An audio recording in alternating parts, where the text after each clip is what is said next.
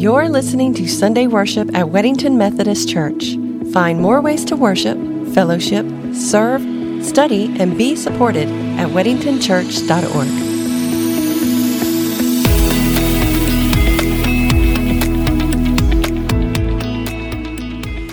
And now let us hear a word from Ephesians in the New Testament, chapter 4, verses 17 through 24. So I tell you this, and insist on it in the Lord, that you must no longer live as the Gentiles do, in the futility of their thinking. They are darkened in their understanding and separated from the life of God because of the ignorance that is in them due to the hardening of their hearts. Having lost all sensitivity, they have given themselves over to sensuality so as to indulge in every kind of impurity, and they are full of greed. That, however, is not the way of life you learned when you heard about Christ and were taught in him in accordance with the truth that is in Jesus. You were taught with regard to your former way of life to put off your old self, which is being corrupted by its deceitful desires, to be made new in the attitude of your minds, and to put on the new self, created to be like God in true righteousness and holiness. This is the word of God for the people of God. Thanks be to God. Will you pray with me? God, we thank you for a time of worship, for hearing our prayers, and for being with us wherever we are, for your faithfulness and your omnipresence, God. And now, Lord, we pray that you speak to us, that you guide us through your word, that your Holy Spirit move our hearts and our minds, Father. And God, I pray that you touch my lips, that it be your word and not my own, God, that it be much, much more of you and less of me. In the name of the Father, the Son, and the Holy Spirit. Amen. Ephesians, this letter, was written by Paul. And it was written to a group of believers in the risen Christ, in the fact that Jesus was the Son of God, crucified, but had resurrected. And these people, Ephesians, they lived in a Roman city named Ephesus. And it was a large and powerful city. And the Apostle Paul, although he wasn't one of the 12 disciples, he is considered an apostle because he was an eyewitness to Jesus. He lived during the same time that Jesus and the 12 disciples lived. And he really surrendered his life to Jesus. At some point, he realized that Jesus was, in fact, the Son of God and that he had resurrected. And so he went all out for Jesus. Paul was a thinker. He was very well read, and he knew that because of his encounter with Christ, that Jesus really was the means to salvation and to truth. So the Apostle Paul, he went everywhere. He went from town to town, strategically sharing the good news of who Jesus was and is, and what the salvation and the truth we find in him. And so groups of believers gathered in secret places and in homes. Most of the time it was homes, and it had to be secret places because they were still persecuted at that time. And so the groups would pray and study and worship and grow together. And the Apostle Paul, he stayed in contact with them through letters, teaching them, encouraging and correcting and loving them. But before I continue, how many of you have been distracted by the title of my sermon, Enfócate? And so many times, many of you may already speak Spanish and you may know, well, it means focus, or some of you may have, oh gosh. Okay, let me start with, before I continue, was that good? Okay. Before I continue, how many of you have been distracted by the title of my sermon, Enfócate? Perhaps you speak Spanish and you know what it means, or maybe you've already Googled it, but it means focus. And so sometimes at church, because of things like that, we become distracted. whether because of twitches in lighting or because there's a feedback from the speakers or because somebody sings out of key, whatever it is, sometimes we become distracted. And let me tell you, I have the tendency to do the same. And not only do we sometimes become distracted in our worship spaces, but sometimes we also get distracted in the world. So focus is actually a spiritual discipline.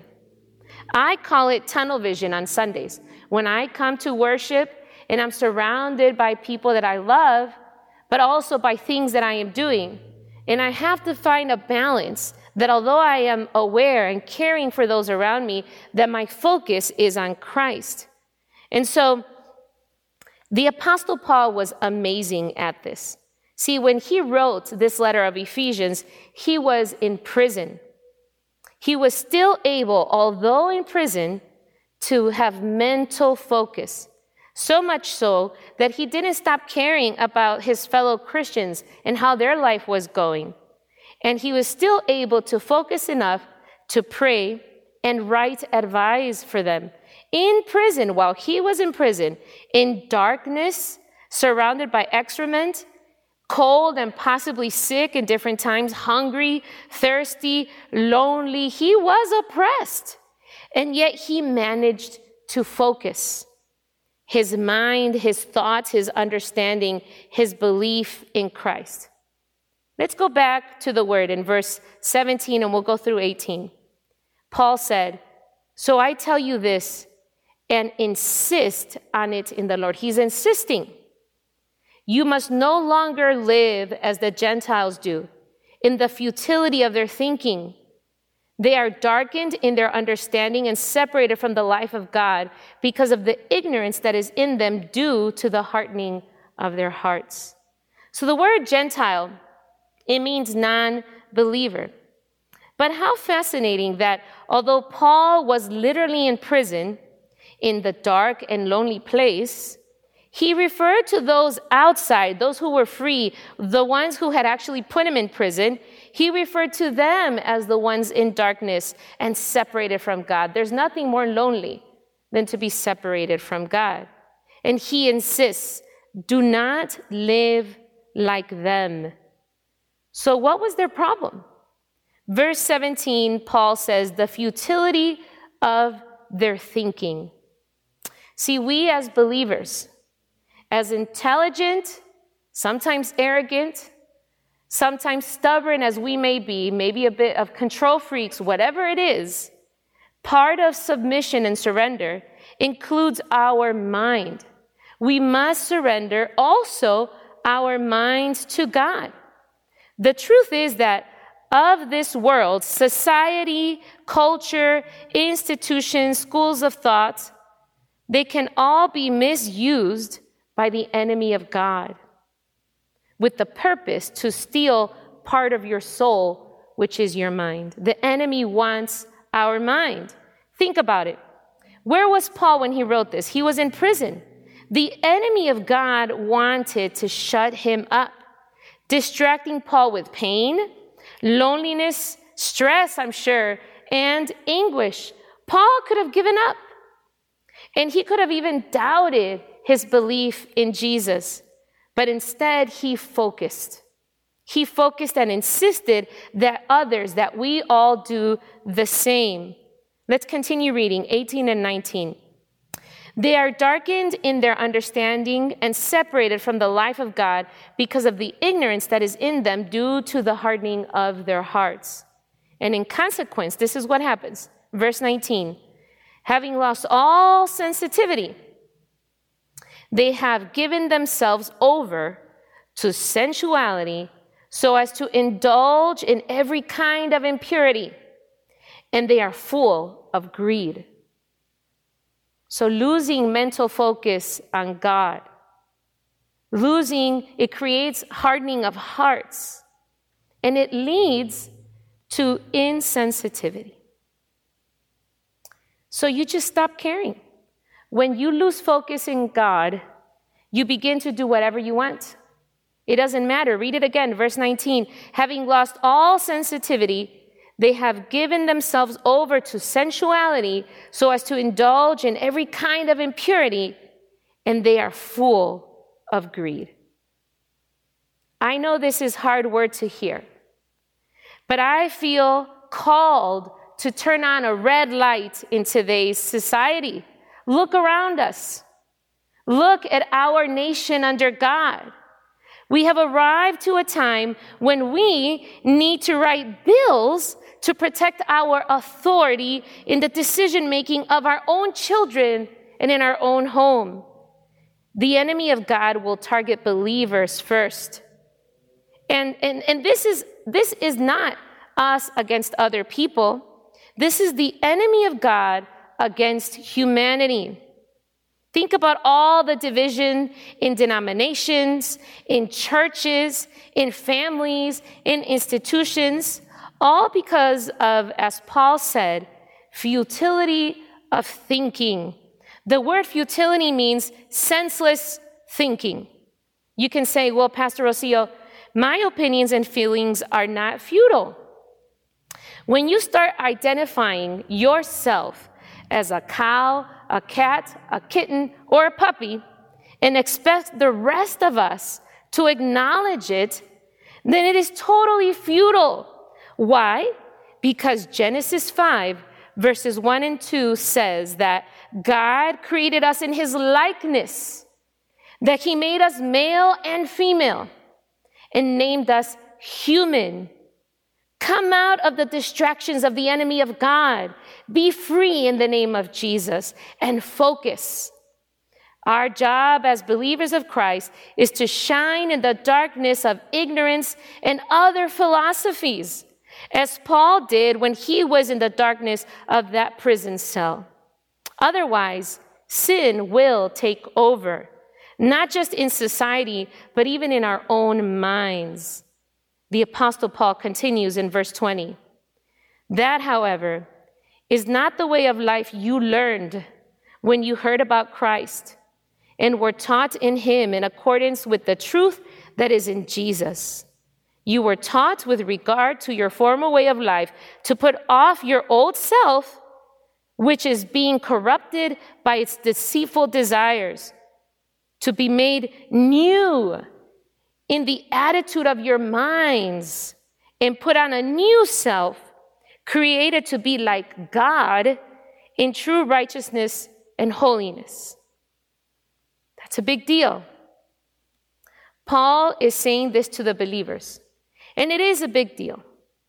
Not just for popes or for pastors or for priests or for missionaries. God created us to be like God, all of us. Not just the churchy people. We were all created to be like God in true righteousness and holiness. Friends, through Jesus, we are offered this type of blessing. True life in abundance. But our rebelliousness keeps us from it. We were created in a beautiful and special way to live according to the will of God, who is our creator. The Apostle Paul was a person of thought and a deep thinker. I think he understood the beauty and power of the human mind and its capacity. And I also think this is why the enemy of God loves to mess with our minds. The enemy of God will misuse all that is in his reach to tell you otherwise, to convince you otherwise, to confuse you into the wrong direction. We must focus our ears and our eyes on Christ. Just recently, I started getting into Instagram and these other platforms online. I'm learning, so if you find me, don't become disappointed. I just take pictures of flowers, and that's what you see. But I was watching this one video on a baby elephant. Maybe some of you have seen it already. I think it's going viral.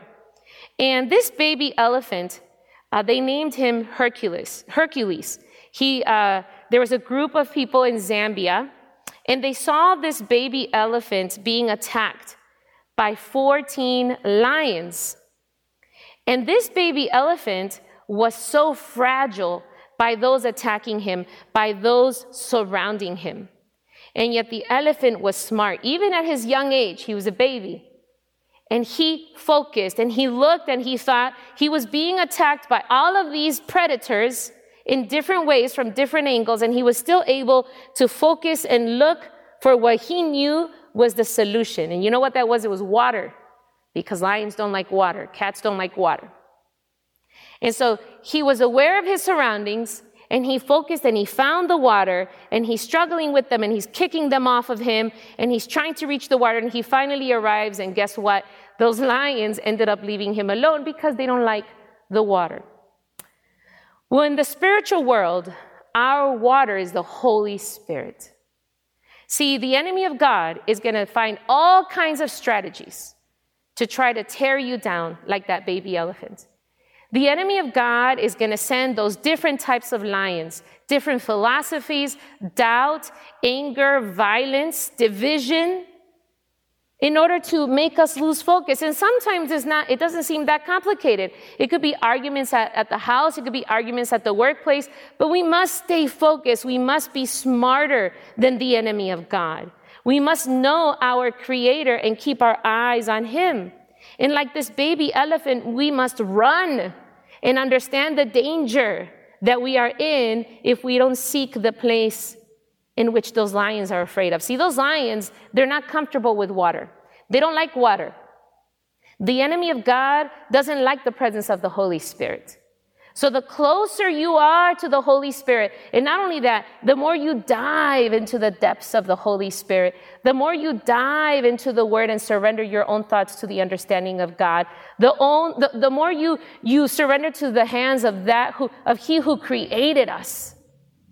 The deeper we go into the presence of God, the more fearful the enemy becomes, because he can't reach you. He'll try, but he can't reach you. And so we must stay focused. Even elephants demonstrate that strength of knowing where to go,